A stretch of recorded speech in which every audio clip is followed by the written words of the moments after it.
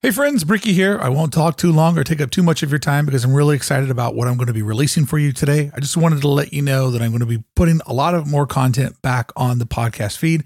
I've just got a lot going on and needed to kind of figure out a priority for everything. But I believe I found a great solution for the Disneyland for Designers podcast feed. Name will be changing soon, but for right now, I just wanted to share with you the audio track of a documentary that I made over on one of my new YouTube channels, Diz Cover. That's DIS Cover over on YouTube if you want to see the visuals for what you're going to hear today. However, don't let that keep you from not listening, as all of my documentary videos start with a script, then a read, and then I go through a lot of time perfectly trying to match music with the emotion of the story that I'm trying to tell.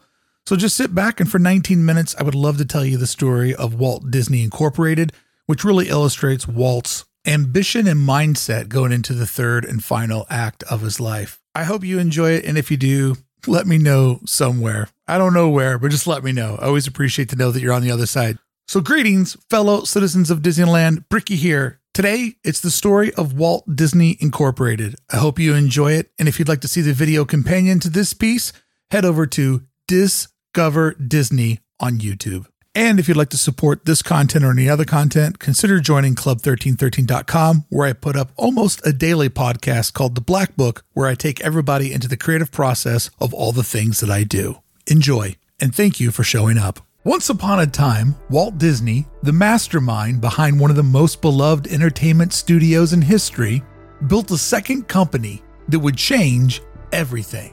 This company would go on to create Disneyland, but not without a catch. Walt would charge his own company to use his name and attractions that he personally owned at Disneyland, all while lining his pockets with generational wealth. The tension between Walt and his brother Roy, his closest business partner, would reach a boiling point, resulting in the two brothers not speaking to one another. Walt would also make an unlikely alliance with rival motion picture studio Paramount Pictures, and almost leading the Walt Disney Company to sue its own founder and namesake. This is a different version of the Walt Disney story, a version that includes ambition, betrayal, and family drama. It's the story of Walt Disney Incorporated.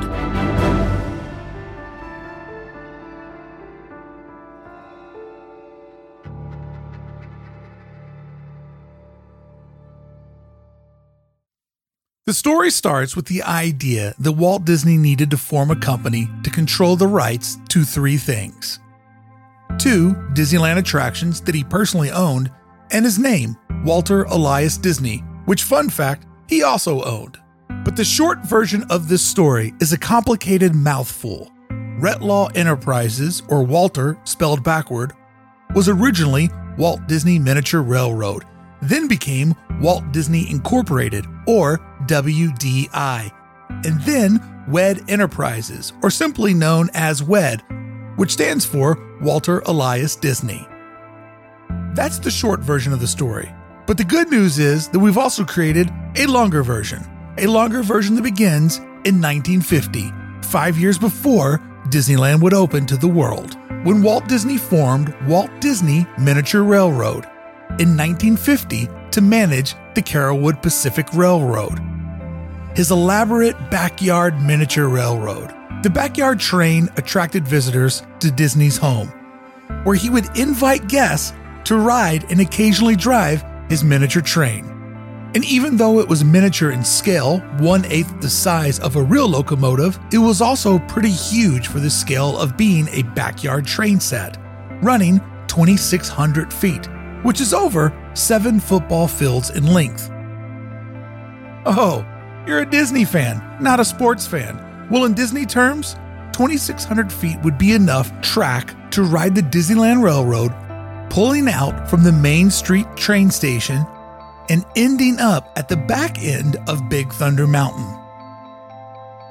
You could easily see the liability of strangers coming to your home to ride and possibly drive your small backyard train. And it's a good thing that Walt Disney set up Walt Disney Miniature Railroad as a business to assume liability for the backyard train endeavors.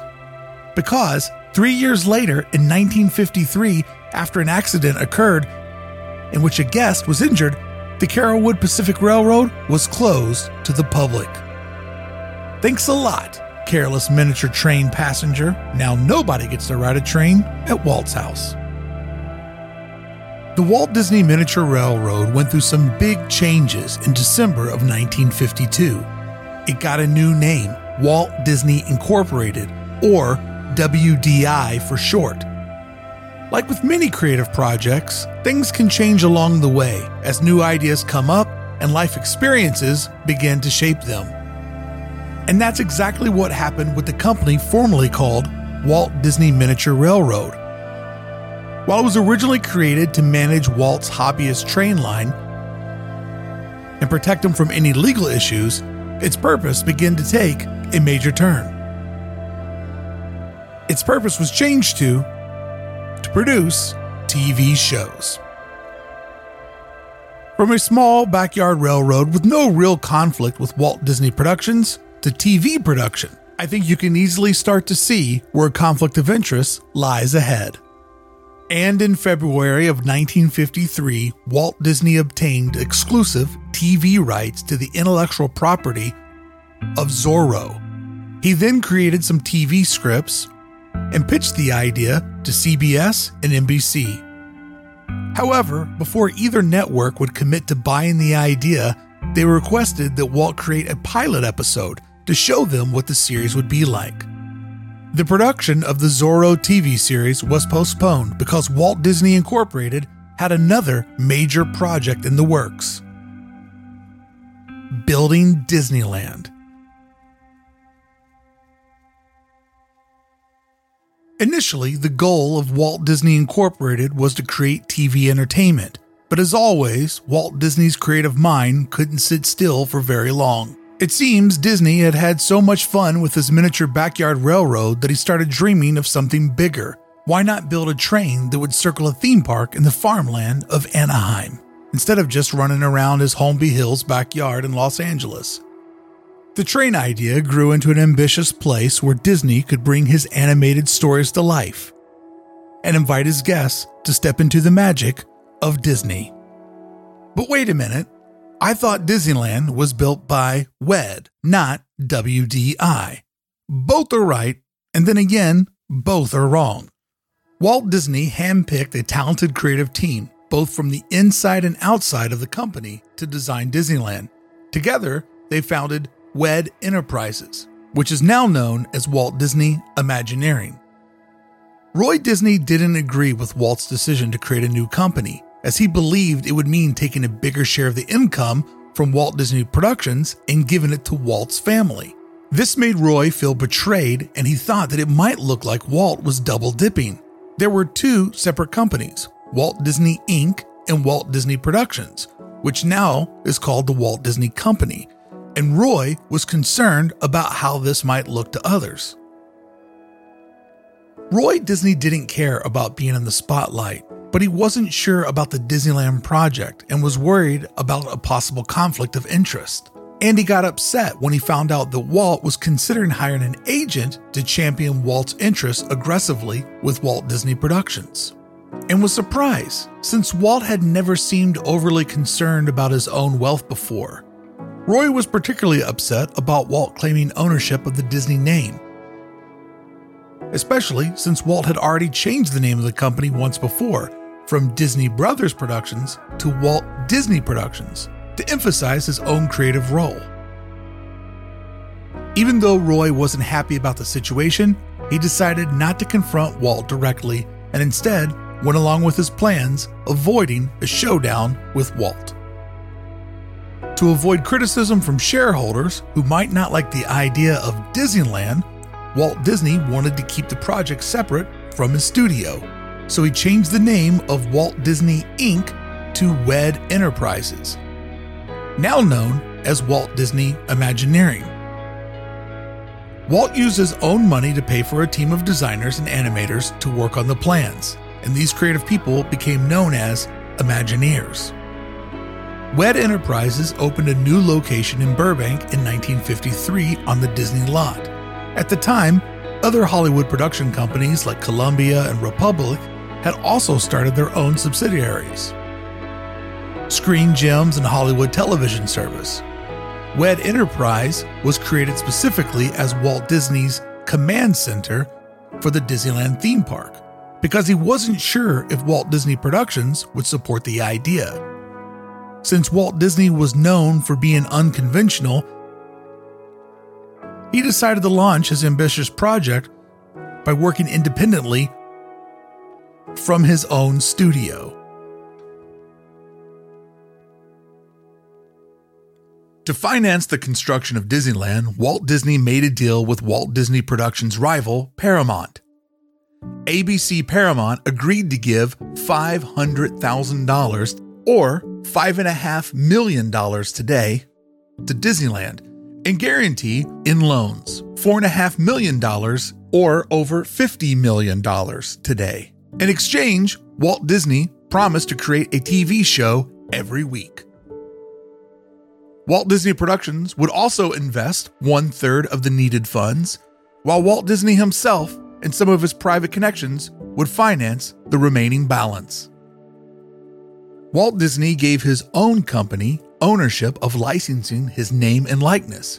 His company also owned the Disneyland Railroad, Mark Twain Steamboat, the Viewliner Train of Tomorrow, and later on, the Disneyland Monorail. Walt's company would own these attractions and essentially lease them to Disneyland, which was owned by Walt Disney Productions. Since Walt Disney's own company, WED Enterprises, owned the Disneyland Railroad, he was responsible for the finance and creation of 2 trains for the park's opening day. Train 1, the CK Holiday, was designed to look like a miniature locomotive named Lilybell, which was the train Walt owned and operated in his backyard. The Lilybell was modeled after the Central Pacific 173 locomotive. The second train, the E.P. Ripley, was designed to look like the Baltimore and Ohio 774 locomotive. Both of these locomotives are the same in terms of mechanics, but have aesthetic differences. Both trains were named after Santa Fe Railway presidents, and Walt Disney's last name spelled backwards, Retlaw. The 2 Disneyland Railroad trains were expensive, costing over $240,000 or $2.5 million today. Each locomotive alone was $40,000, or just under $500,000 evaluated by today's cost. Walt Disney's personal company paid rent for using the attractions at Disneyland and hired administrators to manage them. Despite this operational expense, the attractions made a lot of money over the years and were worth millions. And even though it may seem Walt was only looking out for Walt Disney Productions was the big winner with the opening of Disneyland. When Disneyland opened, it became a huge success and a turning point for Walt Disney Productions. Before Disneyland, the company had faced financial difficulties as an independent production company in Hollywood. But it now had a steady flow of income that would allow it to build for decades to come.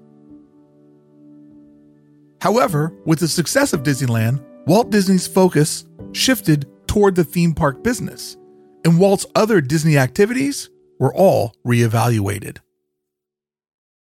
WED's theme park design and architectural group became so integral to Walt Disney Productions that in 1965, Walt Disney Productions bought WED Enterprises, the theme park design and architectural group, along with its name. However, WED had other assets that needed protection under a new corporation, which became Retlaw Enterprises, or Walter, spelled backwards. Walt Disney, who had a love for trains, and after all, his love of trains got him into this huge mess, decided to keep ownership of the Disneyland Railroad, the monorail, and name rights, and other assets under his personal company. Keeping ownership of these attractions would later bring in millions of dollars for his family. And in 1986, WED Enterprises was renamed to Walt Disney Imagineering. Remember when Walt Disney went from managing his backyard train set to getting into television and then got distracted by all that Disneyland nonsense? Well, After Walt's passing at the end of 1966, his company would return to his original vision of television. After Walt Disney's passing, Retlaw Enterprises became more involved in the television industry by purchasing TV stations instead of producing content, as was Walt's vision. By 1998, Retlaw owned 12 stations, and in 1999, the stations were sold for a total of $250 million, which would almost be $370 million in today's dollars. In 1982, the Disney family sold the naming rights and ownership of the rail-based attractions at Disneyland to Walt Disney Productions. Between 1955 and 1991, the family had earned over $75 million in net income from these attractions. So this made Roy's concerns about Walt's double dipping seem pretty valid. When the attractions were sold in 1982, the Disney family earned an additional $42 million in Disney stock, which was divided up among Lillian, Diane, and Sharon Disney. And that $42 million in Disney stock was in addition to the $75 million that Retlaw had already earned over the years from these attractions, making Walt's decision to keep the railroad and monorail a $100 million decision. And if Walt's goal with Disneyland was to even further establish his legacy while taking care of his family generationally, he accomplished both of these goals and then some. Walt not only had a vision for entertainment, but also for making money, and his brother Roy was always wise to his tactics. And in 1982, Roy E. Disney, Roy's son and Walt's nephew, voted against the offer to give Retlaw 800,000 shares of Walt Disney Productions. Finally, Roy's side of the family had stood up to Walt. Walt Disney Miniature Railroad, which became Walt Disney Inc. and then quickly switched to WED Enterprises, would build Disneyland and then dissolve into a family trust, Retlaw Enterprises, marks an important history in the third and final act of Walt Disney's life. It indicates an older, wiser Walt Disney still looking to challenge himself creatively, but at the same time, looking out for himself and his family. Walt Disney not only pulled away from his original company, Walt Disney Productions, to build Disneyland, but also from his closest friend, business partner, and blood relative, Roy O. Disney. In the 60s, with payments to Walt's WED and Retlaw soaring and shareholders threatening a lawsuit, the board had never approved Walt's self-serving arrangements. Roy confronted Walt during a weekend the family spent together at Walt's Smoke Tree Ranch in Palm Springs. The moment the subject of WED was broached, the brothers boiled over. They yelled at each other the entire weekend. "Damn it, I want to be on par with what other people are making in this industry, Roy," Walt yelled at one point. "If you don't do that, I'm going to leave."